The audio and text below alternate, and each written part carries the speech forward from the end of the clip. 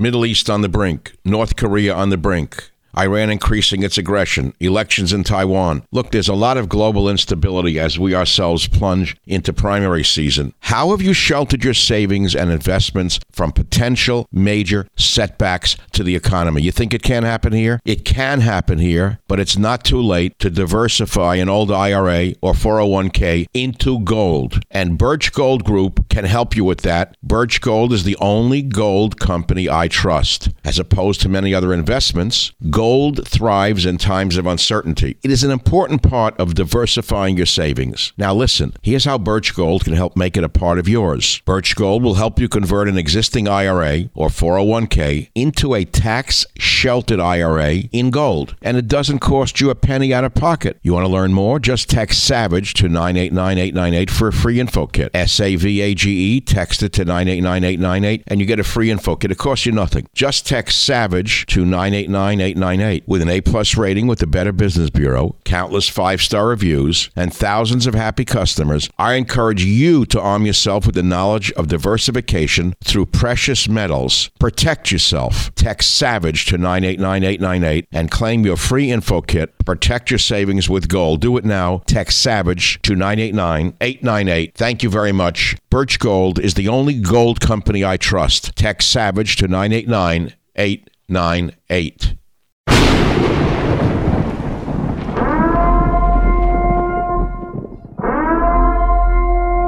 Warning, the Savage Nation contains adult language, adult content, psychological nudity. Listener discretion is advised.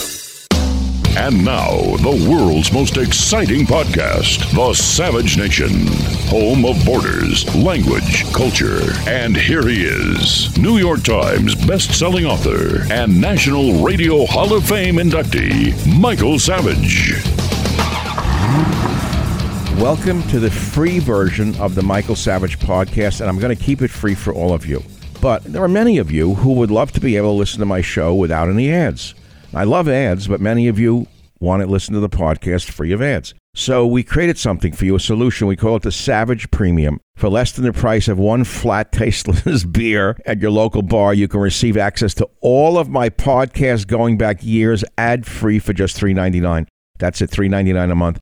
You'll get not only my ad-free podcast, but you will also occasionally receive access to material that is exclusive for members only, and I'm going to give you the list in a minute of what you've missed. You're going to get an occasional monologue from me, maybe a reading from one of my novels, sneak peeks of interviews before anyone else hears them, archive pieces dating back to 1994. Many things that come up, you're going to get exclusive access to Michael Savage material. Details can be seen on my website, michaelsavage.com, and if you want to join, all you got to do is go to glow.fm and search Savage Premium.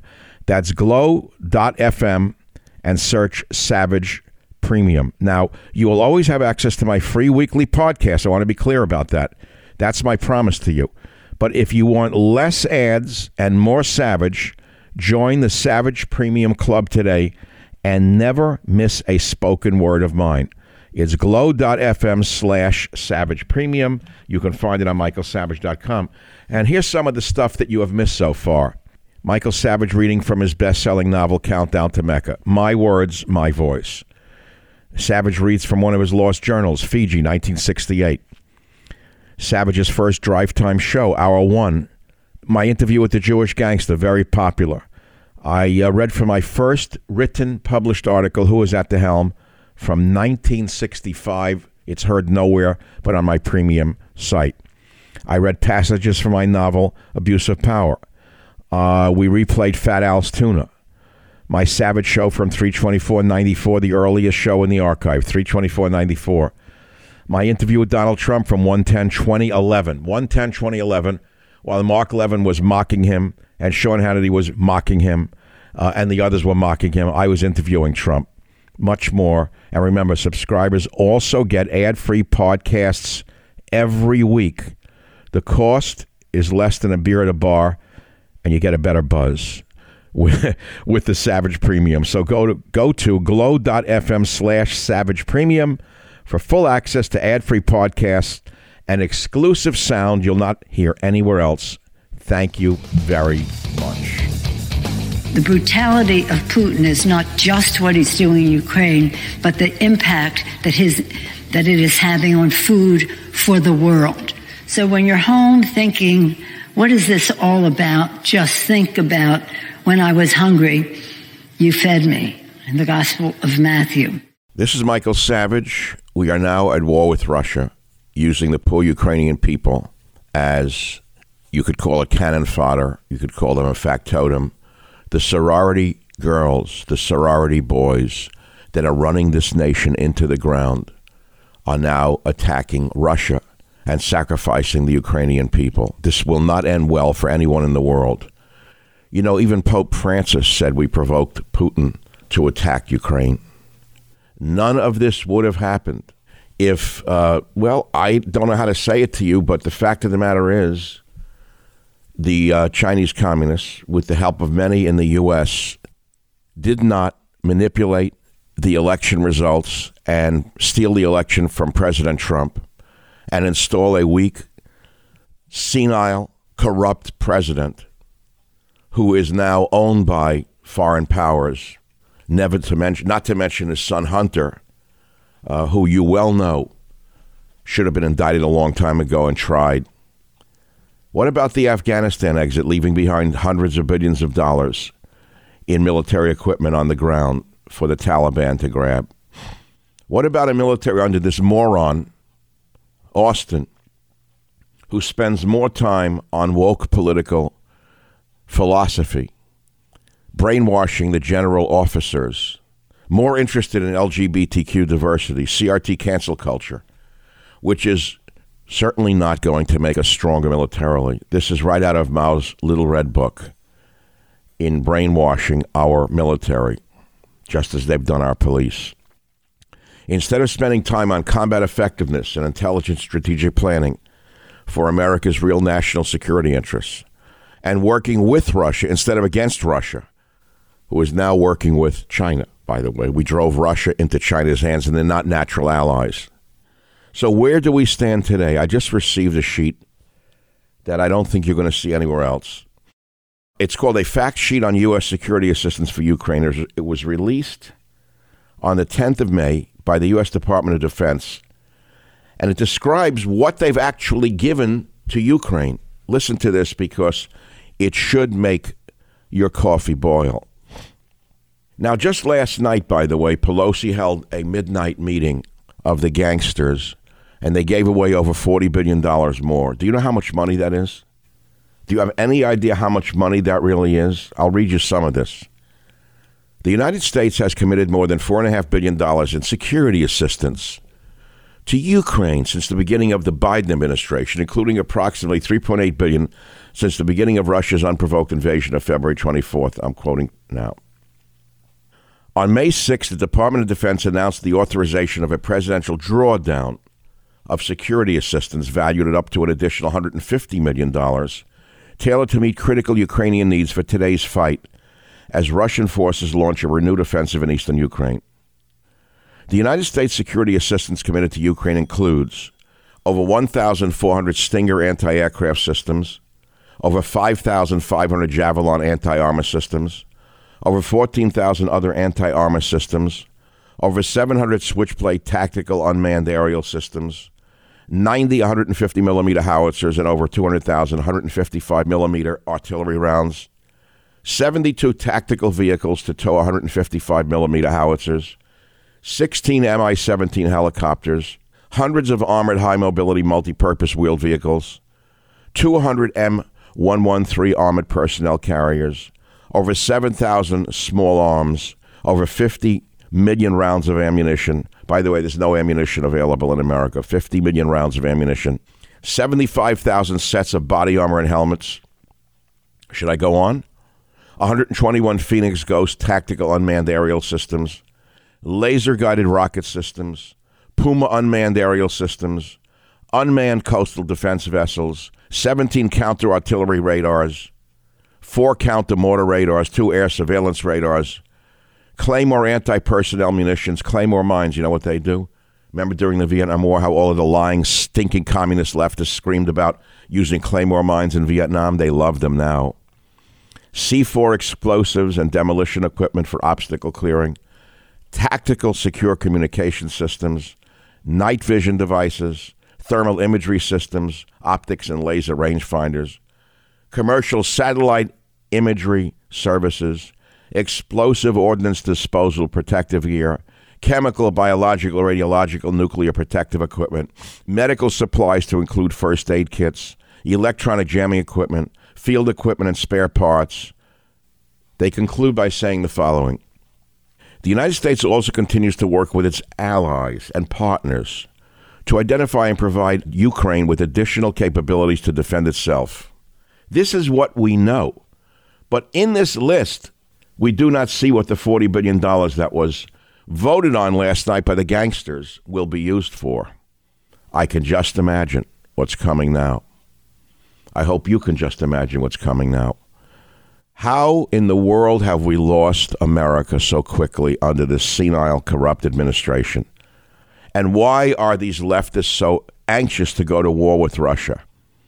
I think many of you can fill in the dots and figure this out.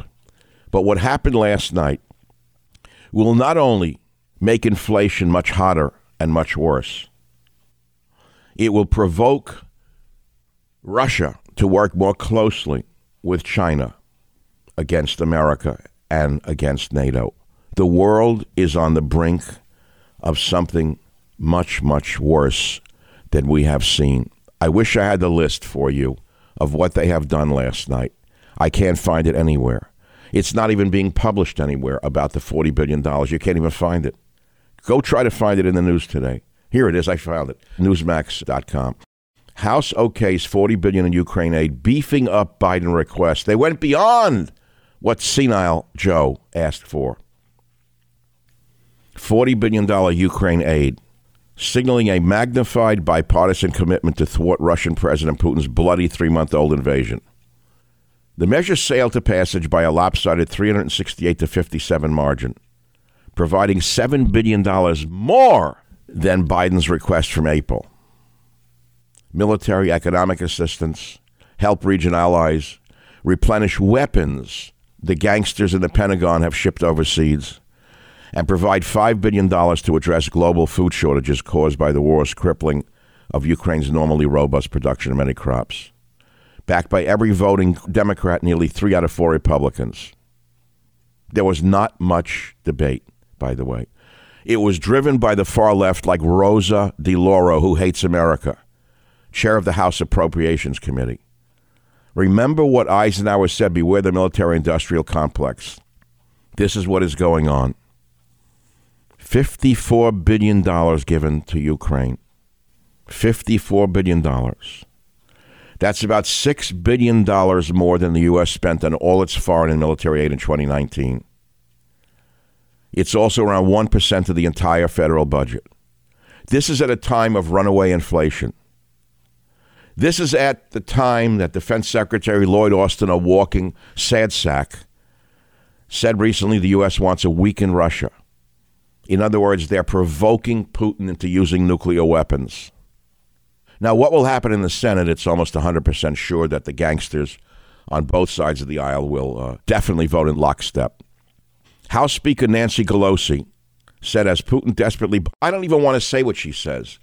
I have said to you on social media, I'm a fan of The Sopranos, that what she is doing is no different than what was seen in the series The Sopranos, where the mafia takes over a sporting goods store. You see the guy who owned it, I think his name was Stecchino. It's called the Stecchino Bust Out. It's a very famous story in the series The Sopranos. And this guy grew up with the gangsters, but he isn't a gangster. He's a businessman, but he likes to gamble. So he wants to get involved with a private gambling club that the gang owns. And Tony, the leader of the gang, says, listen, I'm a friend of yours since we're kids. I'm warning you not to come into this game because if you lose, I'm going to have to collect on you. And he says, it's okay, Tony, I want to gamble. Well, the guy gambles and loses a fortune, and they take over his sporting goods store. And before you know it, the gang is in the sporting goods store, taking stuff out of the back door and selling it on the streets. And then they take his credit line and buy airline tickets and other things until eventually the store is completely bankrupted. Does that sound like what they are doing to this country right now? That's exactly, it's the Staccato bust out. Will the Senate act? Will there be any changes? Well, we'll see. I don't think with leader Mitch McConnell, it will be less money. It will be more money. McConnell said to reporters, I think we're on a path to getting that done. It needs to be related to helping the Ukrainians win the war. Can you believe this? Can you believe what you're watching in your own eyes? I can't. Oksana Markarova, Ukraine's ambassador to the U.S., attended the Democratic and Republican Senate lunches and thanked the gangsters for the support they've received. Senator Chris Coons, a far-left fanatic from Delaware, said Markarova told him our country has depleted its stockpiles of Soviet-era weapons and said continued NATO support is vital. Coons said the Ukrainians' message was, thank you. Do more. We have a hard fight ahead. We need more. And with your support, we can win, you stupid Americans, you. $6 billion to arm and train Ukrainian forces. That means our men have been on the ground for quite a while, arming and training them. $8.7 billion to restore American stores of weapons shipped to Ukraine. And $3.9 billion for U.S. forces deployed to the area. $8.8 billion in economic support for Ukraine. That means we're paying pensions for people in Ukraine.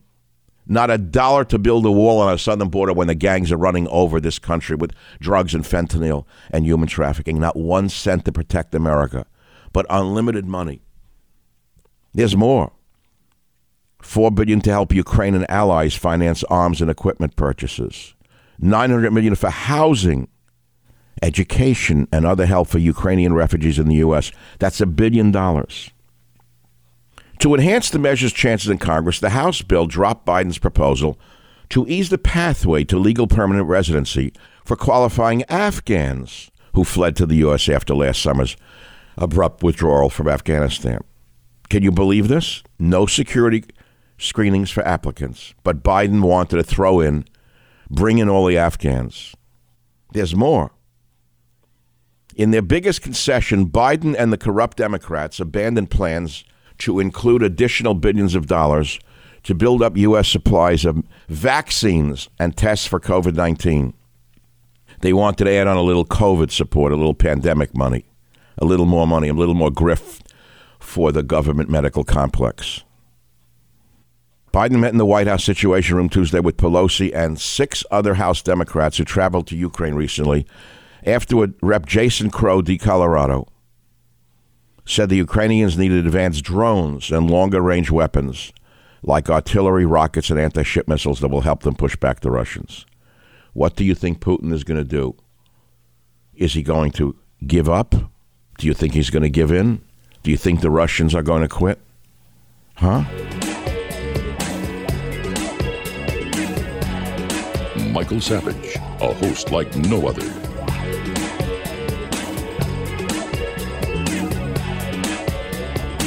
When you talk about the personal toll because a coward is leading the fight and brutalizing his own people, turning them into animals in the way they are treating other people. So again, we think the size of the package is significant because it will enable the Ukrainians to more efficiently and quickly to deal with the challenge that they face. Meanwhile, here in America, we're worried about gender-affirming care for kids under the psychotic Secretary of Health, this creature from the swamp. I never saw anything like this. Doctors slam Biden officials' claim, all agree on gender-affirming care. Gender-affirming care. That's the new narrative now in America. Assistant Secretary of Health Rachel Levine, that's a man who became a woman, who recently said there is no argument about gender-affirming care among medical professionals who specialize in children and adolescents. They all need to have their penises cut off if they want to. And if they're a woman, have one sewn on at government expense, because that's called gender assistance care, gender-affirming care. Do you know that this is insanity? Do you understand how insane this country is right now? Several medical professionals told Fox News they have seen rates of gender dysphoria skyrocket among young people in recent years, but that many of the colleagues are reluctant to speak public against transgender ideology for fear of both professional and personal retaliation. This is what's going on.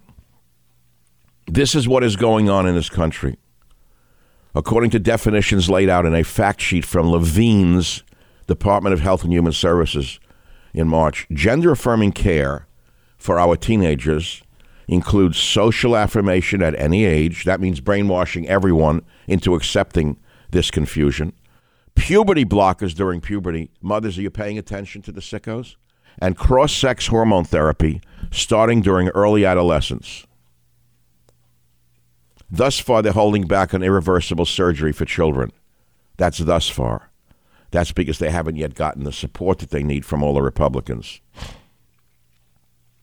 When reached for comment, Psycho Levine's office doubled down on the Assistant Secretary's claims, and he said, there is no debate in the medical community about the medical or scientific validity of gender-affirming care, unquote, while many doctors disagree. But there are doctors who disagree.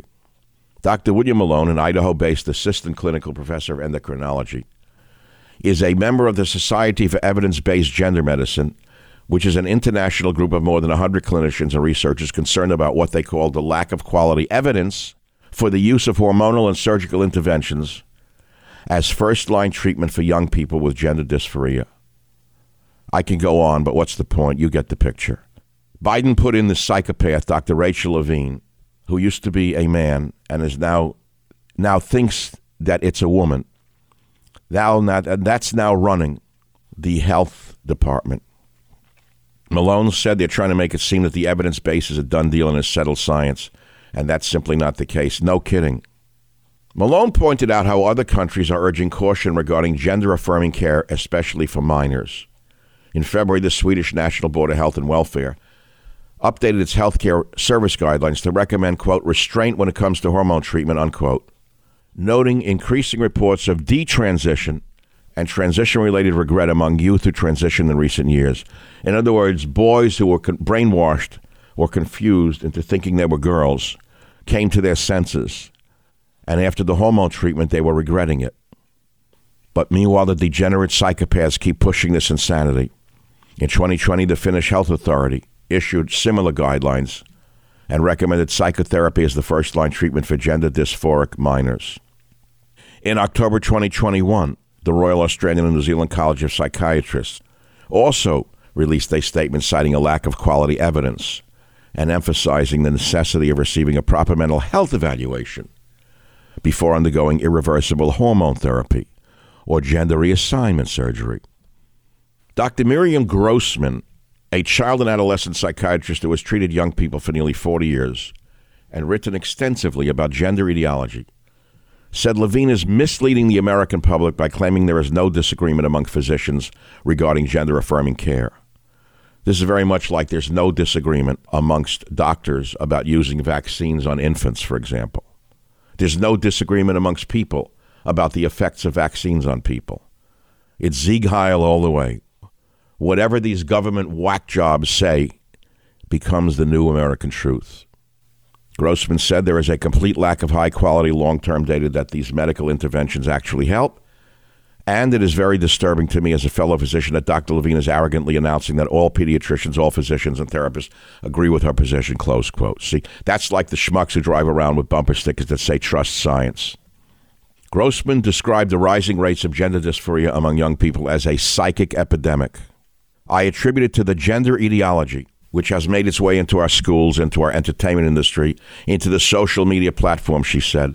Children who have various emotional issues are being led to believe that being transgender is going to solve all their emotional issues, unquote. Grossman also said that among female adolescents especially, such ideas and behaviors spread rapidly within friend groups. Can you believe this? And so now anyone who disagrees with this government group of perverts and psychopaths are in hiding. They're in hiding. Doctor said there's kind of like an underground group of therapists and pediatricians and doctors who have to meet in secret groups and talk about the concerns with this because everyone kind of sees it as being transphobic. If we challenge the government narrative from Dr. Levine, said Dr. David Harrelson, Colorado-based marriage and family therapist who is part of a group called the Gender Exploratory Therapy Association, which encourages therapy instead of medicalization to help resolve gender dysphoria. So doctors are saying, no, this is wrong. This is not science, but they're called transphobic. The hysterical minority is now warping the minds of our youth. I don't know how this is ever going to come back. The doctors themselves don't know how it's ever going to come back. Biden is destroying the very fabric and fiber of America. So there you have two little stories, one about the government media complex. You're concerned about inflation? Do you think this is going to help you idiots, you?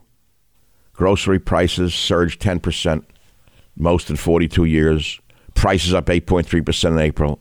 Senile Joe says Trump did it. And we send more and more and more, just print more and more and more money. More and more money. I'd like to get more details for you on the $40 billion and where it's really going to be spent. I really like to be able to tell you how much of that $40 billion that Pelosi and the gang just passed in the House the other night, where it's going to go and how much will come back to the left-wing politicians. Are you stupid enough to believe that that money is not being washed through Ukraine, is not going to be kicked back to the politicians who voted for it? You don't know how American politics work if you think that. You have no idea how much of that money will flow right back into their hands, and you won't even know it. It's hard to believe we are living through such a meltdown. The Savage Nation. It's Savage on Demand.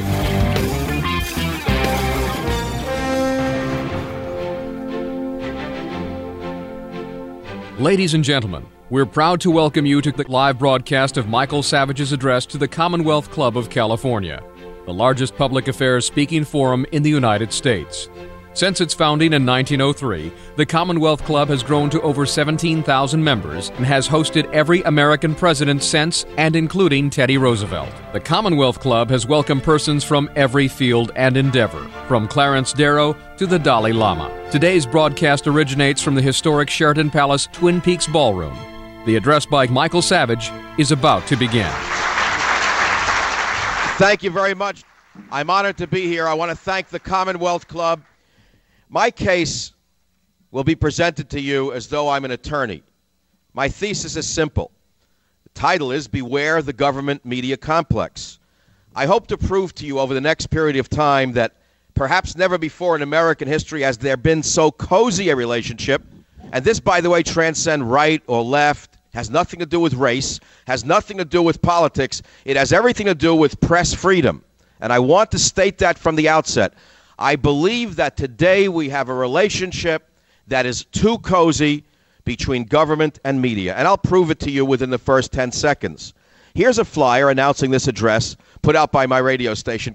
It was sent to all the media. It says, Michael Savage to address SF's Commonwealth Club. Well, I understand it's not earth-shaking news. It's not as big as Buddy will be castrated by the Clintons.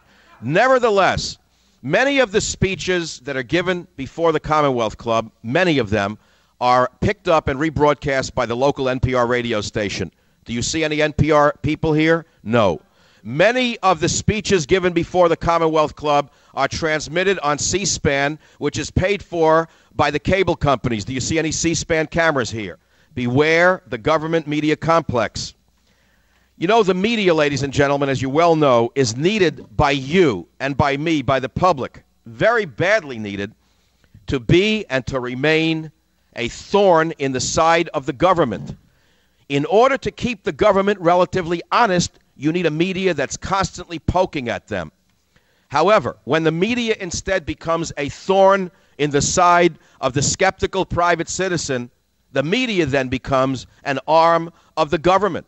Beware the government media complex. Let me go to some local stories and show you how it is colored. When 5 revolutionary Mexican communists beat a lone elderly white male in Los Angeles last year, they were featured as heroes of the revolution in the local San Francisco newspapers. When a mob of activists burned the state offices a few years ago because one of their platforms were not accepted by Pete Wilson, they were called a collective voice of the oppressed by the Chronicle and the Examiner. When they broke into San Francisco Republican Party headquarters, terrorized workers, and destroyed computers, these radical activists were called valiant, oppressed voices.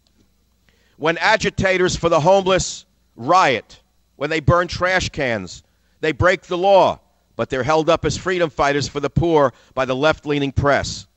But if one compassionate conservative dares to speak out, he's condemned to the gulag of media silence, the gulag of media exile. This startling bias in the media is more threatening to the pillars of our republic than even the most ardent conservative might believe. It is censorship by default as well. What do I mean by censorship by default?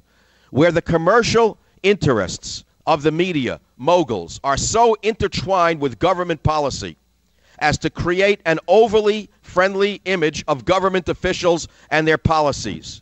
So it may not be as clear as a conspiracy to bias the news, but it comes out to be the same thing anyway. Now, this bias is not limited to the left. It is largely a product of left-wing bias when it comes to certain social issues, such as affirmative action or gay rights. But the right also biases the news when it wants to shade fiscal issues to their benefit.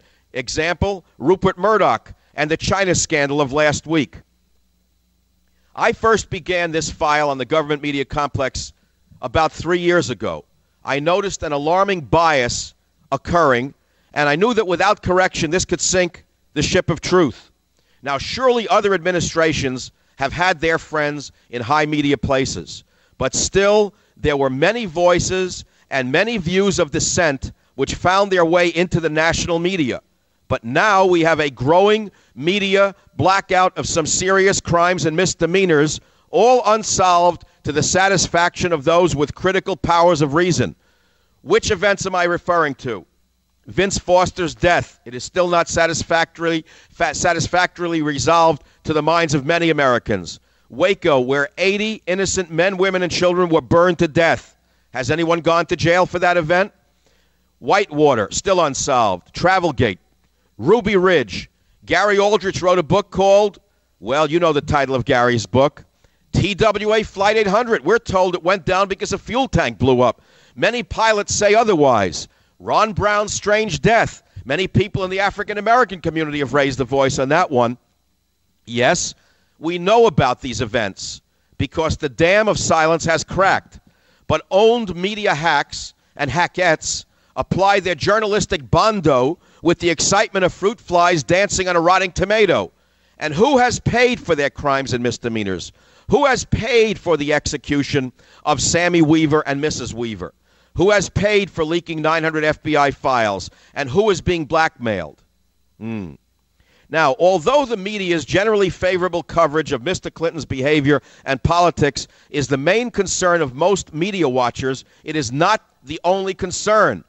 Take any major policy issue, and you're going to see the government's official line reflected by the media elite. Let's look at some issues. Affirmative action, immigration, legal and illegal, the drug epidemic. How often do you hear about it? You hear a constant refrain, for example, about the dangers of tobacco. How often do you hear about the crack epidemic, the growing use of marijuana, the heroin epidemic? You hear about it, but all you really hear about is tobacco, tobacco, tobacco.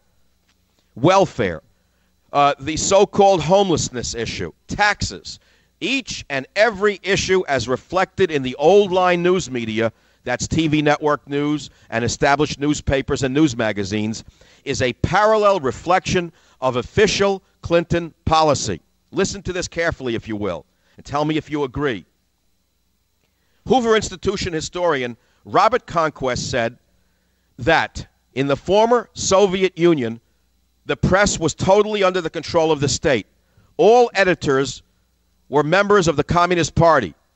Here in the United States of America, a frighteningly imbalanced Washington press corps exists. 89% of these apparatchiks of the DNC voted for Bill Clinton in 1992. The media is needed by the public to be and to remain a thorn in the side of the government in order to keep the government relatively honest. But when the media instead becomes a thorn in the side of the skeptical private citizen, the media then becomes an arm of the government. Is this not worrisome? Beware the government media complex. In the next few minutes, I want to give you some examples of what I mean. In the 1950s, President Dwight D. Eisenhower warned Americans to beware the military-industrial complex, and this became a rallying cry for anti-military liberals for over 3 decades. Today, the warning should be very aware of the deeply incestuous relationship between media tycoons, their talking heads, and their federal government counterparts. Which is the tail? Which is the dog? Follow the money. Never before have so few controlled so many image and word outlets. Is it a monopoly? You bet. On the Clinton board game called You Pays Your Money, You Take Over Another Network. It grows each day, my file on this connection. We must ask the question, will the market shape up the media? Ladies and gentlemen, despite competition, the newsrooms are not taking the hints. We have talk radio has evolved, building a huge audience. We have the internet has evolved, attracting a huge audience. The circulation of the newspapers are plummeting across the country. Yet the newsrooms don't seem to be understanding what is going on. Why is that? Well, it could include sloppiness. It could be because of sensationalism. It could be because, though, of political bias. I think it's because of political bias. I think that the old media's bias and the lawyers who control the newsrooms in cahoots with the owners are responsible for this lack of response to the public's outcry. Recently, there was an obituary for a journalist in the New York Times. I believe it was this Sunday. I love reading obituaries. I guess I've reached that age where I write my own obituary every day. And I wonder who'll publish my obituary when the time comes. I guess many people in the audience do that after a certain age. And you wonder if you're going to be covered by anybody when you pass on and what people will say about you. Well, this is an interesting obituary. Norman E. Isaacs, age 89, died. His name, I never heard of him. It said, journalist and expert on newspaper issues. I read further. And here was his claim to fame. It said that in 1969 and 70, he was president of the American Society of Newspaper Editors, and in that role he charged in a speech that the Nixon administration was seeking to intimidate and muzzle the American press and television. Well, as you well know, because he did that in 69 and 70, he warned America about Nixon's draconian attempts to control the press. He went right up to the stellar heights of the media. And there was a beautiful obituary written for Mr. Isaacs in the New York Times. Now, I say the same thing about the Clinton administration. I say that the Clinton administration is seeking to intimidate and muzzle the American press, American radio, and the American internet. I can quote one Clinton official after the other, starting with Hillary Clinton, and yet I am vilified or ignored. Beware the government media complex. There are many stories we must pay attention to. My file is quite thick, and I'd like to refer to some of the propagandist instincts of the press. For example, during the chief moment of Clinton's worst trials, I have collected photos of Bill Clinton. Take a look at this picture of Bill Clinton right next to the picture of Newt Gingrich. He is Bill Clinton looking almost exactly like Abraham Lincoln. His jaw is out, the angle is perfect, yet the same day in the New York Times right next to him is a picture of Newt Gingrich with his head down, looking shadowy and shady, with a wet upper lip, needing a shave.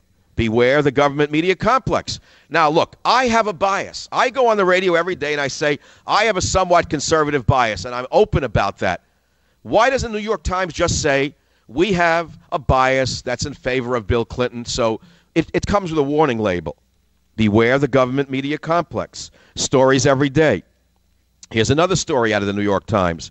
The strange case of faked hate crimes. Do you remember for about a year we were told that black churches were burning in the South? That's all the news ran. Black churches were burning in the South.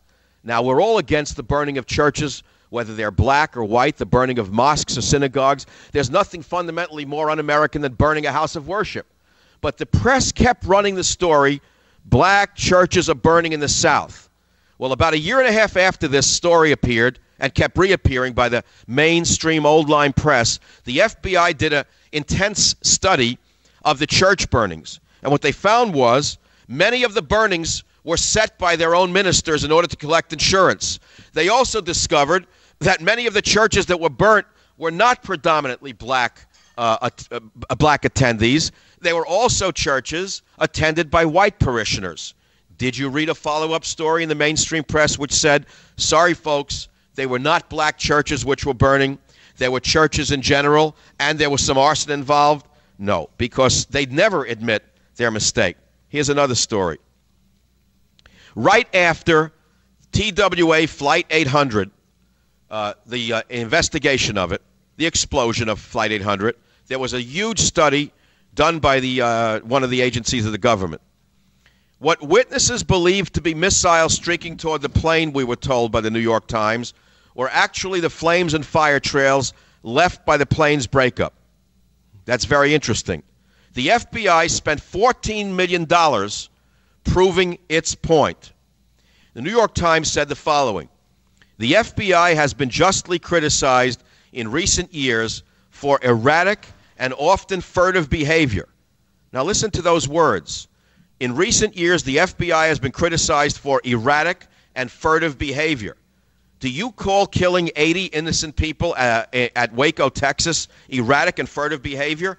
I don't, and I won't justify that behavior. And I think that the people who were responsible for it, even if it was an accident, should have gone to jail. I don't care that they're government officials. If I make a mistake at work, I can get fired. If I killed somebody, I would go to jail and possibly get the death sentence.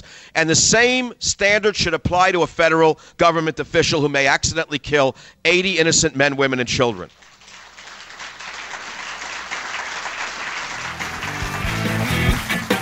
The Savage Nation. It's savage, uncut, unfiltered, and raw.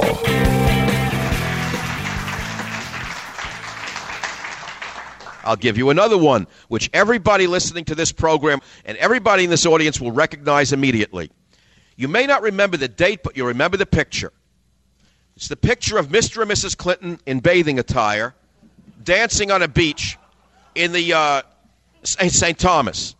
It's a slimmed-down Bill and a not yet slimmed-down Hillary, but they're dancing in delight on a beach in St. Thomas. Nothing wrong with that. They are married, after all. They are entitled to a vacation, after all. Well, why am I, the curmudgeon, pointing this out today? I'll tell you why. Because we didn't know it was coming. This was put in the newspapers January 7th, 1998. What happened soon after this? What story hit the press? Monica Lewinsky. Suddenly the Oval Office exploded. And as we understand, this picture, looking in retrospect, a wise philosopher once said, life must be lived forwards, but it can only be understood backwards. And one of the beauties of my job is I collect newspapers and I read them years later, months later, weeks later, and I say, well, what was the purpose of that story? Ladies and gentlemen, what was the purpose of this picture of Mr. and Mrs. Clinton in love on the beach in St. Thomas? You know the answer. Here's another case in point of the government media complex, how cozy they are. I love this one. Again, the New York Times, Thursday, December 11th, 1997. It shows the South Bronx in 1997. You can't see this here or on the radio. It shows Bill Clinton in living color walking through a neighborhood in the South Bronx with beautiful new suburban homes. Beneath that picture, in black and white, shows Ronald Reagan, 1980 in the South Bronx, with burned-out buildings in the background. Now, I happen to have grown up in the South Bronx, so the buildings in the background were the tenements in which I grew up. But that's not why I bring this to your attention. The answer here is quite simple. It was Ronald Reagan's initiative that started the process to save the South Bronx.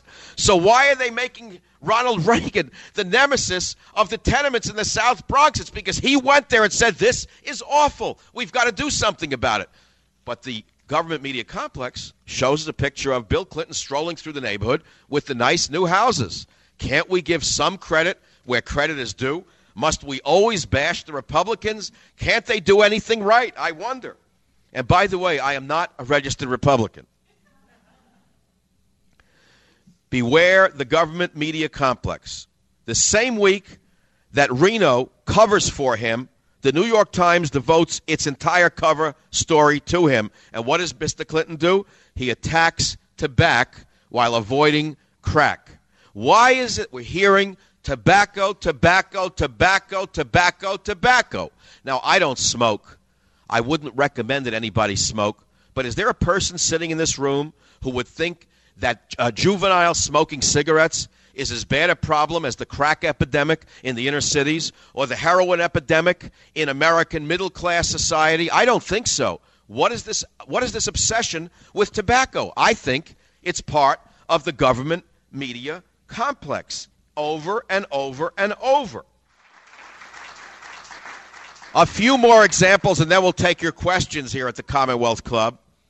A few days after Saddam Hussein won the brinksmanship with Bill Clinton, in the eyes of many people, both in the military and outside the military, Bill Clinton lost in that showdown.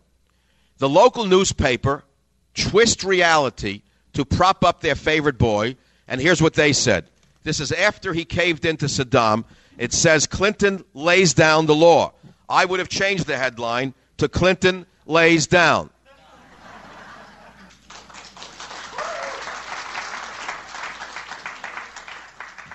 You say there's no bias in the media.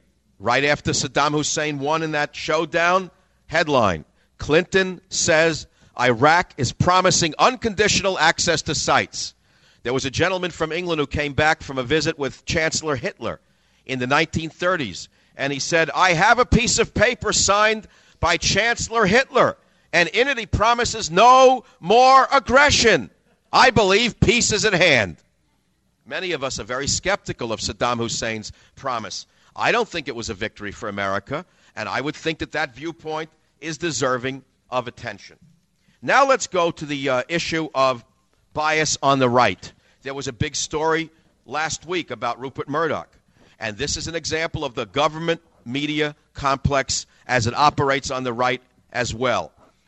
Rupert Murdoch is a very intelligent man. He's a genius. He owns almost just about everything. He owns the television stations, the Fox News Network. Listen to what he did. HarperCollins is a publishing company that Rupert Murdoch owns. They had a book scheduled to be published in Britain of a memoir by Chris Patten. He was the last British governor of Hong Kong. Mr. Patten said that things are not that well in Hong Kong. Mr. Patten criticized the government of China in the memoir. Now, Mr. Murdoch needs the government of China very badly if he is to expand his already burgeoning TV and movie deals in the vast market it controls. What did Mr. Murdoch do? He canceled the publication of the book. He canceled the book because he wanted to curry favor with China. That was a disaster for freedom of the press. What happened to Stuart Prophet, a top editor at HarperCollins? This man stood up and said, you can't do that.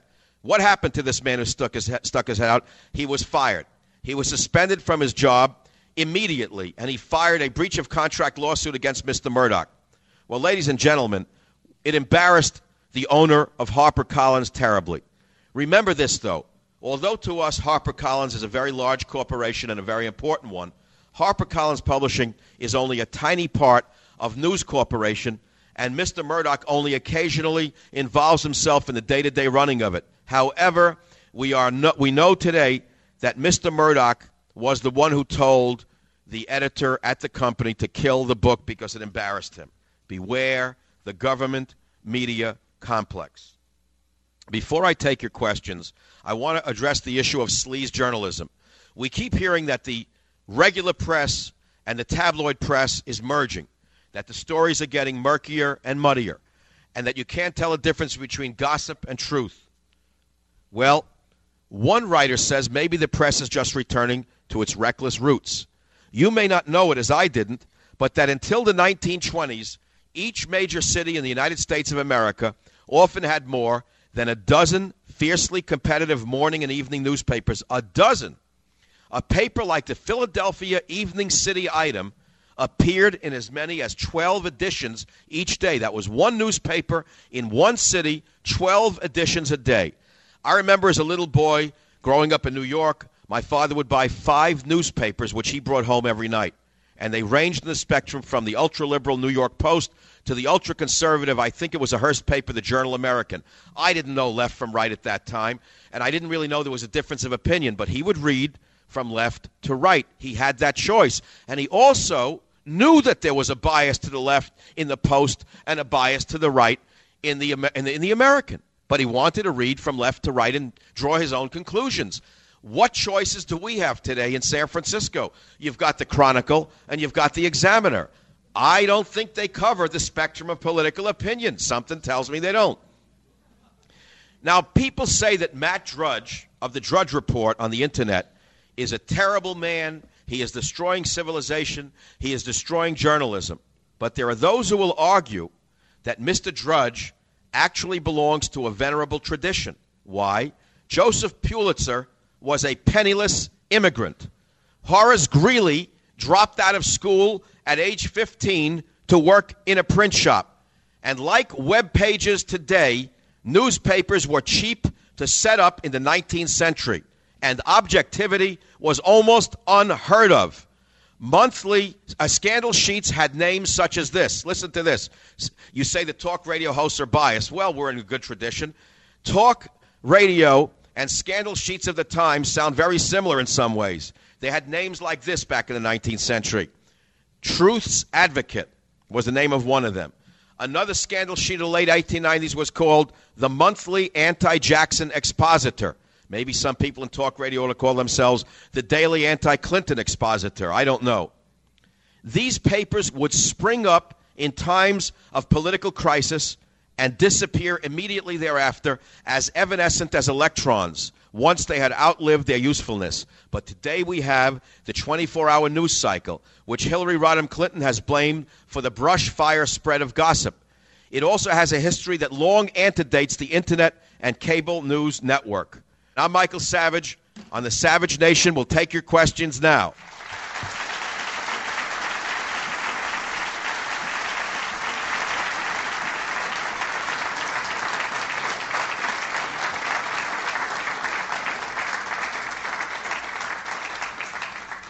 All right, thanks to Michael Savage for his talk here today. It's now time for our question and answer period, and so I will begin with our first question submitted by our audience. You seem to give no notice to many journalists' articles critical of government operations. Aren't there any? And what about the columnists of all political persuasions, George Will, Molly Ivins, E.J. Dionne, William Safire, etc., who are often critical, analytical, and provocative? Yes, but they are not the headline writers.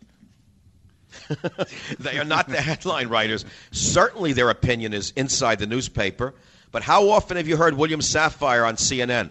How often have you read Molly Ivins on the CBS or NBC or ABC Evening News? You've got 3 or 4 talking heads who control and shape what most Americans understand to be going on in their government. And these commentators are wonderful, and so are some great liberal commentators, but very few people actually read them. Next question. As we see public opinion is shaped by media presentations of issues, at what point did the media go from presenting facts to presenting biased news based upon right or left origin of the news item? Can you comment? At what point? There's a fabulous article that I can refer to that I recommend to everyone in the audience. It came out in the American Enterprise magazine I never heard of, but there's a March-April 1998 issue exactly about that. And he blames this on one thing and one thing only. It's the media's reconcentration in New York, which reflects its increasing divorce from the rest of the nation. His solution is to disperse the press throughout America again and get some regional and local views instead of having only an Upper East Side or Upper West Side view of the world events. Quick example. There are only 3 actual voting precincts in the whole country that are statistically as left-wing as America's newsrooms, notes Michael Barone, co-author of the Almanac of American Politics. Yet the media's leftward bent often obscures an even more compelling fact, that its physical concentration in a single New York borough that is one of the least representative places in modern America. All 4 national news networks, ABC, NBC, CBS, and Fox, are headquartered within walking distance of each other. The nation's two most dominant papers, the Wall Street Journal and the New York Times, are published within a subway ride of opinion-shaping magazines like Time, Newsweek, Business Week, and Fortune. In the old days, ladies and gentlemen, newsrooms were filled with up-from-the-ranks, cigarette-smoking, whiskey-drinking, hard-boiled veterans. There were talented college dropouts. There were hard-drinking misfits who got into journalism. Local newspapers around the country were particularly representative in their staffing. But now we have network and national newspapers which resemble a modern-day caste, largely dominated by a relative handful of predictable, ad-driven reporting. Last night on Nightline, an ABC spokesperson stated that this week's interview with Gary Aldrich was adversarial because of threats from Mike McCurry. How often do such events occur? Can you comment? Well, Gary Aldrich wrote the book, Unlimited Access. He's an ex-Secret Service agent, I believe. I had him on my program just when the book came out. Gary is a soft-spoken Eagle Scout kind of guy, the kind of guy that used to be in Central Casting as the American hero. I trust him. What can I tell you? I think he's very straight. I don't mean that in a gender way. I mean just in an honesty way. It's very important to say because anyway, he's a very honest kind of guy. He worked in the White House for 27 years as an FBI or Secret Service guy. He worked under many presidents. He's a heroic kind of guy. When the Clintons came to power, he noticed that there were people using marijuana. There were people who were sexually promiscuous appearing in the White House. He was worried about very strange people entering the White House, and he started to talk about it. They retired him. They fired him, and he wrote a book, Unlimited Access. Well, the news media virtually blacked the book out, and when they covered it, they smeared it. They said he's a right-wing conspirator. I don't know what the question actually refers to, Dennis, but that's the best answer I can give you. Apparently, at some point, you made some comments about Pol Pot, and this questioner is saying that your comments were completely in line with my vision of where the liberal left unchecked will lead us. Uncle will give us a big hug, and a child will lead us by the hand to the killing fields. Can you comment on that? I'm chilled by the question, but I fear it virtually every day. Every day, I wake up to another story that, to me, resonates of Pol Pot. The story in the Examiner and Chronicle for the last 3 days that's resonating on talk radio is the story that we have to read 6 books out of 10 from authors of color, and that books written by white males will be thrown out. This is right out of Pol Pot. It is right out of Adolf Hitler, who said that the theory of relativity should be discarded because it's Jewish science and you shouldn't pay attention to it. This, to me, is quite worrisome, Dennis. You also made some comments about the Citadel, and the questioner asked, why wasn't the Citadel a good thing? Well, I don't know why. It was a great thing. Because it worked, it had to be attacked by the media elites and by the people with an agenda. You must break down West Point. You must break down Annapolis. You must destroy all of the great naval aviators who could still fly an airplane and land it on a carrier in the middle of a storm in the middle of the night, because after all, they're the dreaded male, aren't they? So Pat Schroeder probably did more damage to the naval aviation community than any single person, far more damage than the old communists ever could have done.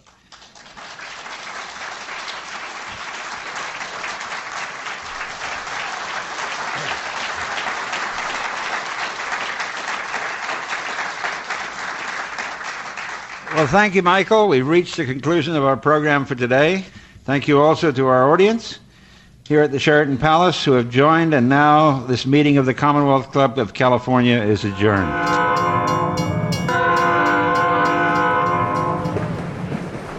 Well, thank you very much for listening to today's podcast. I hope you've enjoyed it and learned something from it. We have about 400 other episodes available for you to listen to absolutely free. You can go back into our vast library of podcasts and listen to any one of them at any time. And remember this, if you want to listen to my podcast ad-free, sign up for the Savage Premium membership and get access to ad-free podcasts as well as some premium content from our Savage archives. How do you sign up for those ad-free podcasts? Please visit michaelsavage.com for a link. Again, thank you for your listenership. This is Michael Savage.